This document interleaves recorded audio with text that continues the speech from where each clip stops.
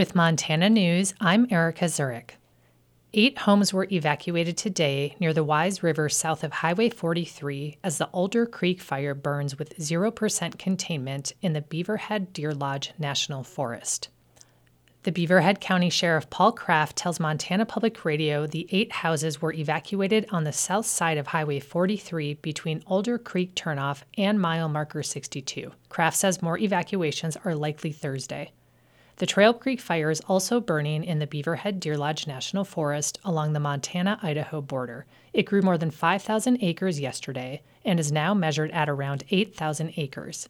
According to the incident command post on INCIWeb, planned actions include protection of nearby Forest Service cabins and the National Park Service's Big Hole battlefield. A public information meeting will be held at the Wisdom Community Center on Highway 43 this evening at 6 p.m. for an update on the Trail Creek and Alder Creek fires. Montana Governor Greg Gianforte declared a wildland fire state of emergency today, giving him the ability to mobilize the National Guard and request assistance from other states to combat ongoing wildfires. MTPR's Aaron Bolton has more. Governor Gianforte's office says the emergency declaration is in response to extremely dry and hot conditions across the state and increasingly strained firefighting resources across much of the country as fires burn thousands of acres. Gianforte urged Montanans to follow local fire restrictions, and hot, abnormally dry conditions are expected to continue through August. According to a press release from Gianforte's office, wildfires this year have burned 141,000 acres in Montana. Nearly 80% of those fires were human-caused. In a written statement, a spokesperson from Gianforte's office said the governor will work with his team of fire managers to decide if and when to activate the National Guard or request assistance from other states. Aaron Bolton, Montana Public Radio News. The Montana Supreme Court today ruled that the state legislature overstepped its authority when issuing subpoenas for court records. Yellowstone Public Radio's Kevin Trevelyan reports. The court wrote in its unanimous opinion that lawmakers did not give a valid legislative purpose for why they sought email records containing confidential information posing privacy concerns. In a concurring opinion, Justice Dirk Sandifer wrote that the situation was an attempt to, quote, undermine the only nonpartisan branch in an effort to attain unitary, unfettered, in effect authoritarian power unconstrained by constitutional limits, unquote.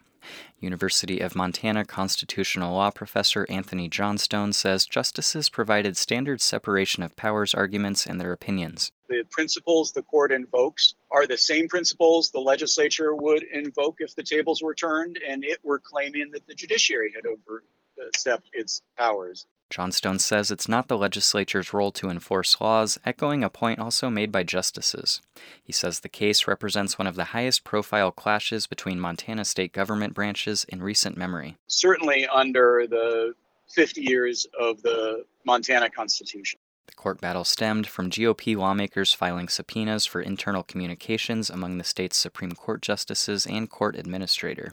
The requests were part of an unprecedented investigation into allegations of bias among the judicial branch, while it considered a legal challenge to a new law that expands the governor's power to fill judicial vacancies between elections.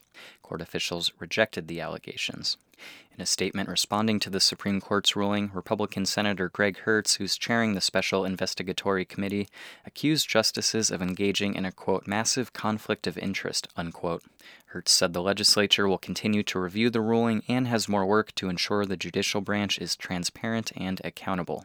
For Yellowstone Public Radio News and Report for America, I'm Kevin Trevelyan. The 49,000 Montana households that receive federal food assistance are losing a pandemic-related boost in benefits, although a smaller increase will stay in place through the summer. MTPR's Shaylee Rager reports. In response to the COVID-19 pandemic, the U.S. Department of Agriculture made all participants in the Supplemental Nutrition Assistance Program, or SNAP, eligible for an increase in benefits. For some, that meant an additional $100 a month or more in emergency allotments.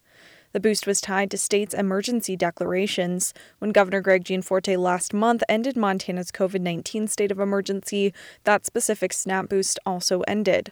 Lorianne Burhop with the Montana Food Bank Network says it'll be a big hit. People are still hurting right now. Housing prices are out of control in most areas of the state. So people are spending 40, 50%, if not more, of their income on housing. Gas prices are going up. Food prices are going up. Burhop says other states like Colorado and Utah have been granted extended federal funds for the boost in benefits, even though their states of emergency have ended too.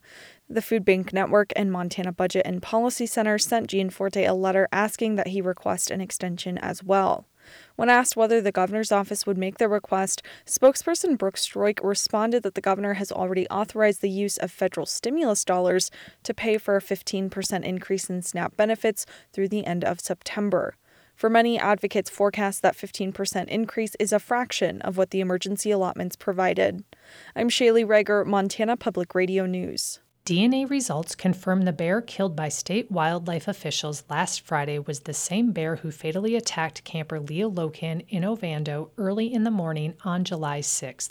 The Montana Department of Fish, Wildlife, and Parks say DNA samples from the bear, a saliva sample at the scene of the attack, and samples from 2 chicken coops that were raided in the area all match up. Officials encourage recreationists planning to visit bear country to first visit FWP's Bear Aware webpage. This is MTPR.